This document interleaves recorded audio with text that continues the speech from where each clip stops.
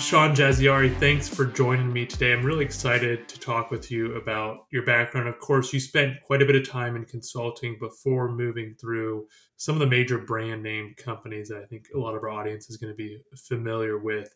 A strategy leader and innovation leader in that same world still. So let's go back to the beginning here. I want to talk a bit about your days at Accenture and at Booz Allen Hamilton as well. Can you tell us what made you join consulting? Yeah, so I read a book called Megatrends when in the early 1980s that talked about what industries are going to be blossoming, and I wanted to get into the IT industry.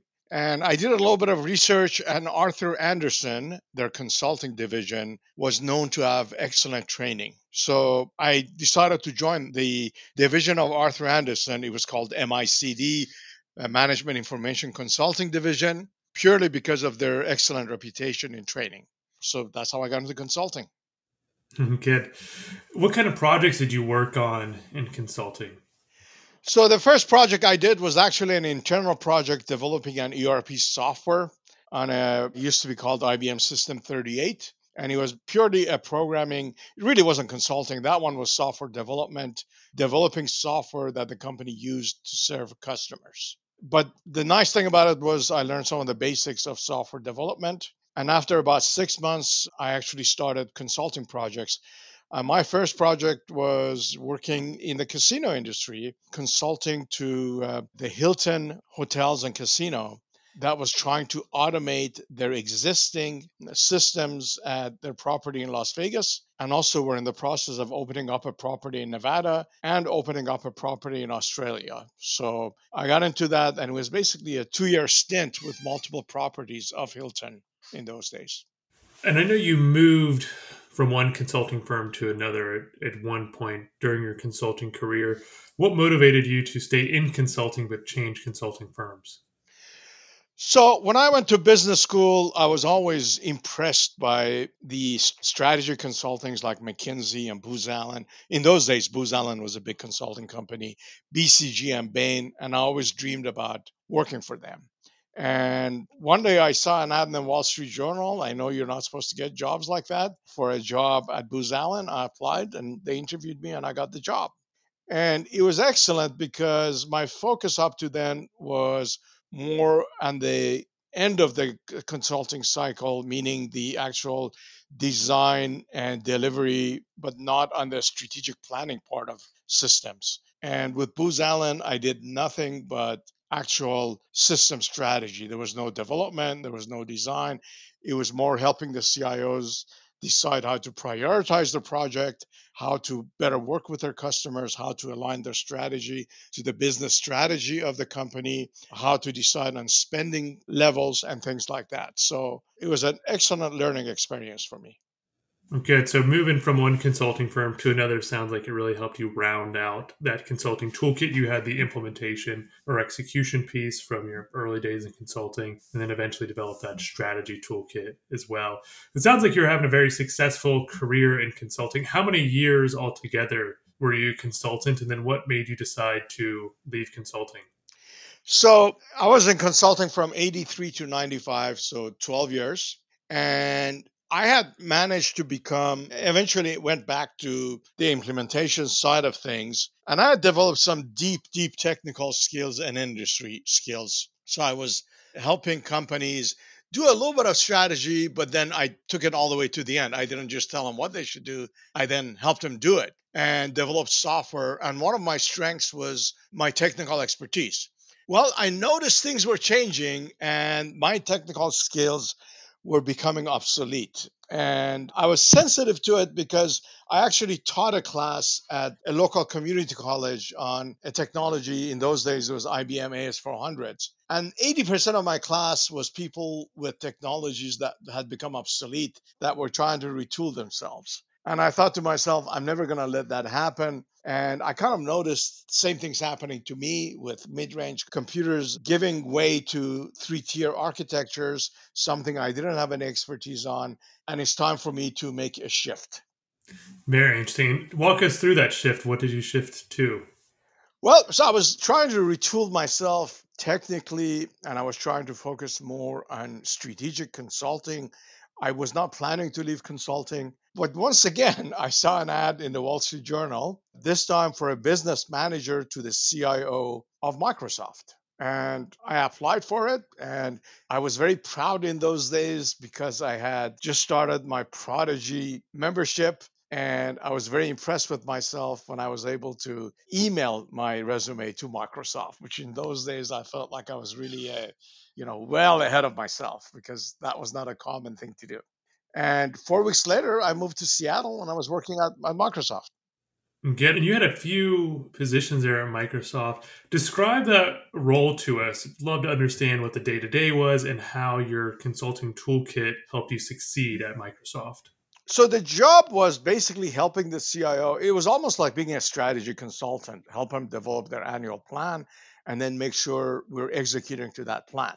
I would say one of the most biggest skills that I used that I learned was how to deal with difficult customers.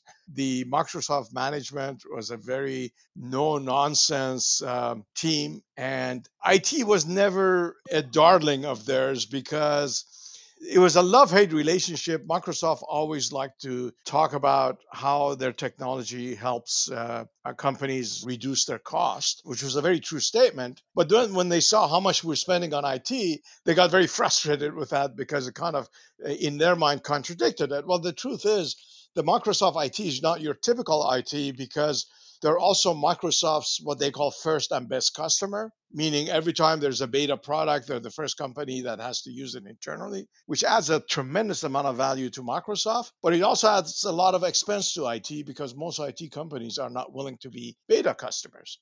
So that was part of the reasons why we always had to be ready to defend why we're spending so much money and so on. My role after being the business manager to the CIO was to become an IT director, where I basically helped develop systems that our partners used. And then I ended up seeing an internal position posted for a director of worldwide operations for consulting. So I ended up going back to consulting, although not as a consultant, but as a head of operations for consulting. And it was a very good, interesting job for me because I did things such as run the customer satisfaction program for Microsoft Consulting Services, help do peer reviews where I would take a practice manager of one country to go with me to another country to kind of exchange ideas on best practices. Of course, we had to do the budgeting and metrics and things like that. So it was an excellent experience for me. While in Microsoft, I had to be on the other end of dealing with external consultants, which kind of gave me a very good overview. Again, seeing what is good to work with a bad consultant and a good consultant. And I kind of saw some of the mistakes that I had made repeated. And I also saw some of the things that I did well, see some of these guys do really well. So it was a very good experience for me. And I expect Microsoft was a very exciting company at that time, and you were there for the second half of the 90s, right? What motivated you to jump from Microsoft at that time? In a way, I didn't leave Microsoft. This is what the story is. I was called into a confidential meeting and I was told that Microsoft is speaking to Accenture about opening up a joint venture. It was a code name Shasta in those days, and it was a very secret thing. And a lot of my colleagues at Microsoft Consulting were excited about going there. And the joint venture started, and Microsoft was very eager to have some people from Microsoft go there. Steve Ballmer said he wants Microsoft DNA into Avanade. And the problem for Microsoft was the stock was at an all-time high.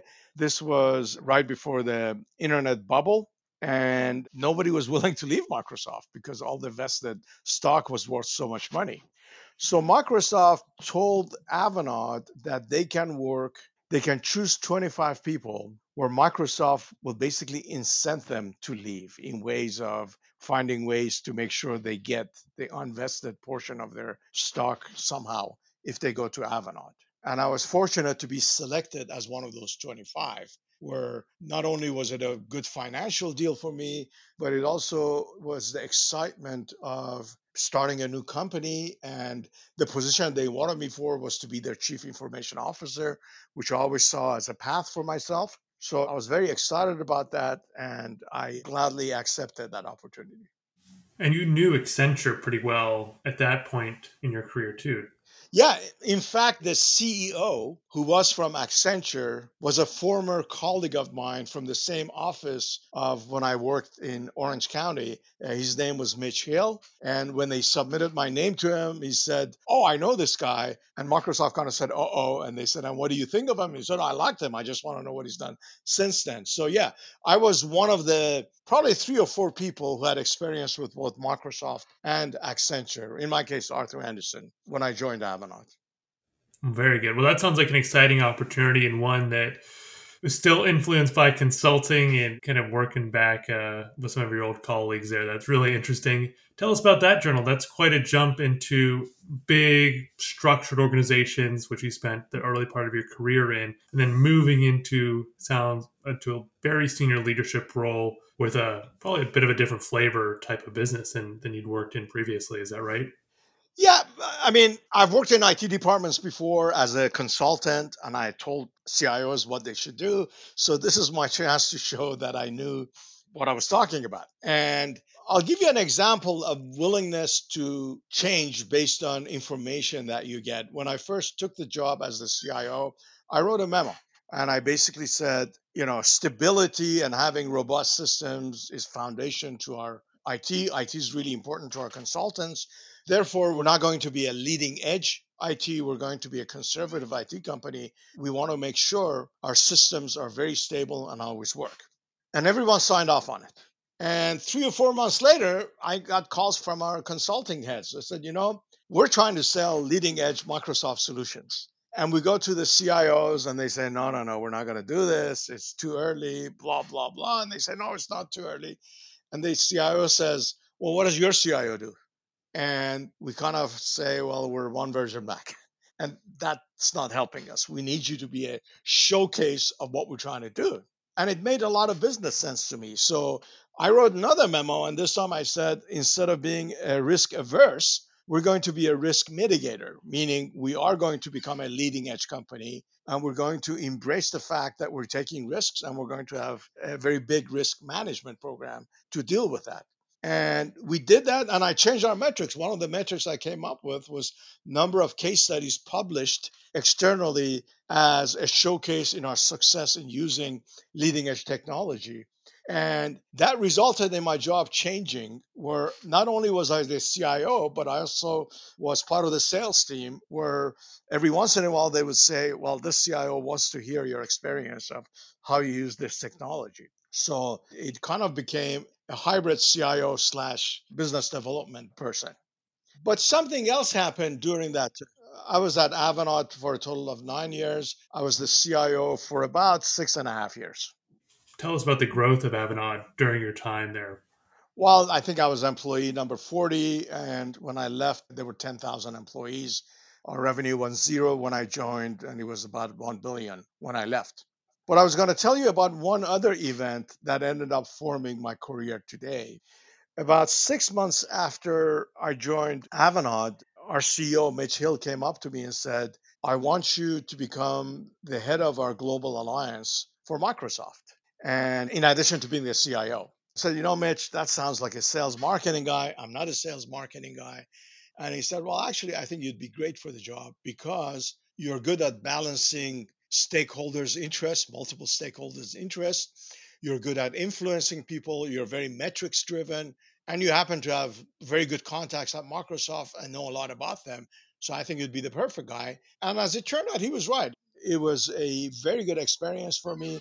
And again, I had to learn a lot about how to work on alliance instead of just being IT. One of the differences I realized is in an IT job, you pull your hair out for the 1% that goes wrong. In alliances, you celebrate for the 1% that goes right. And you're always a hero. Nobody talks about everything that you tried that didn't work in IT. The one thing that doesn't go well, you're focused on it. I've come to learn, I believe CIOs, in my opinion, make excellent alliances persons in the IT industry. And to an extent, the same applies to IT consultants. I think they can make excellent alliance people. Typically, alliances are filled by ex sales and marketing people. In my opinion, IT people, if they have the right personality, they would make excellent alliances persons. Well, that's very helpful advice for some of our audience members. And of course, Sean, you've likely been in a position to fill those senior IT or head of alliance positions there. Have you ever filled one of those roles with a former management consultant or someone from the IT industry? I have not, only because in my position now, we don't have any pure alliances people. I'm the only alliance person. We're a small company, but I would absolutely consider it. Definitely would. I know a lot of people who I think would be perfect for it, who are IT consultants. I know we're fast forwarding here a bit and jumping over the position you held at Wire Pro, but want to get to this the time whenever you rejoined Microsoft for a short time. Tell us about that. What made you decide to go back there again and then decide to leave again? I've always loved Microsoft, and really since 95, I've either been an employee, a customer, a vendor, or a partner of Microsoft. So again, I decided to join back, and I'm glad I did. But I had to leave for personal reasons. My mother became very ill, and I decided I need to move back to Southern California. So the decision was not career related, it was personal related. But it was a easy decision, but a painful one for me to leave. Of course. Tell us a bit about your current position and your current company, if you don't mind. So the company is Current Technology. We are an ISV company that has a SaaS platform, and we help companies migrate the workloads to the cloud, modernize them, optimize them after we move them, SaaS enable their applications, and move them to Azure and AWS marketplaces. The role that I have, my title is Senior VP of Strategic Alliances. And I basically manage our relationship with the cloud providers, which is Microsoft, AWS, and Google, and also the global SIs. And it's a small world. Almost every company I need to form an alliance with, when I go on LinkedIn, I find one of my former colleagues who either works at one of the GSIs or at Amazon. So it's been a very good, fulfilling experience for me. Both the Microsoft and the consulting experience come in very handy, because when talking to consultants, we kind of speak the same language. And when it comes to Microsoft, I speak the same language. And AWS has so many ex Microsoft people that, in a way, we speak the same language when I talk to them. Well, that's very interesting. And this is one of the smaller organizations you've worked for throughout your career. Is that right? Yeah, this is one of the smallest ones, and it's a different experience. I mean, there's a lot of nice things about working for a small company, and then there's a lot of not so nice things about working for a small company. But overall, at this stage of my career, I prefer smaller companies. For consultants thinking about the next move in their career, any recommendations on why they should target large companies or reasons why they might target smaller companies? Well, so the nice thing about nice companies is agility and lack of bureaucracy. And also, if you pick the right one at the right time, the potential growth. The downside of small companies is the risk. Usually, with a small company, you can't afford one bad year. And also, just lack of credibility and lack of familiarity with some of the larger companies. If you tell somebody you work for Microsoft and Accenture, they know who you are, they immediately want to talk to you. If you're a company they haven't heard of, you have to work a little bit harder to get their attention, and also to convince them that they should do business with you, and you'll still be around 5 years from now. With the larger companies, bureaucracy is a necessary evil, and sometimes it's a little bit frustrating to wait to make a decision that needs to be made that takes 3 months instead of 1 hour, like it would is a small company. The other thing I like about a small company, every month I can look at something and I say, this happened because of me. You can make an impact. In a large company, unless if you're in a very, very unique position, you can work very hard, do an excellent job, but you don't. I'm not sure I could point to something at the end of 6 months and say this was because of me, because you're part of a very big team and you're contributing, but it's not as significant or as measurable or as tangible as it is in a small company. Very good perspectives. And I want to double click a little bit more on your position or the several positions you've had leading alliances. What exactly does that entail? And does that mean the same thing at different companies? Just so that folks in our audience who are listening and thinking that that might be a path they want to go down, is that position very similar across industries, across sizes of companies? There are some things that should be common in every company.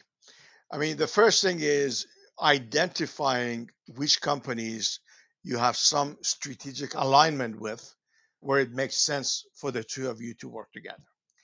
The second point is once you do that to make contact, understand what their objectives are, look at your own objectives, and look for an overlap of areas where it makes sense to work together.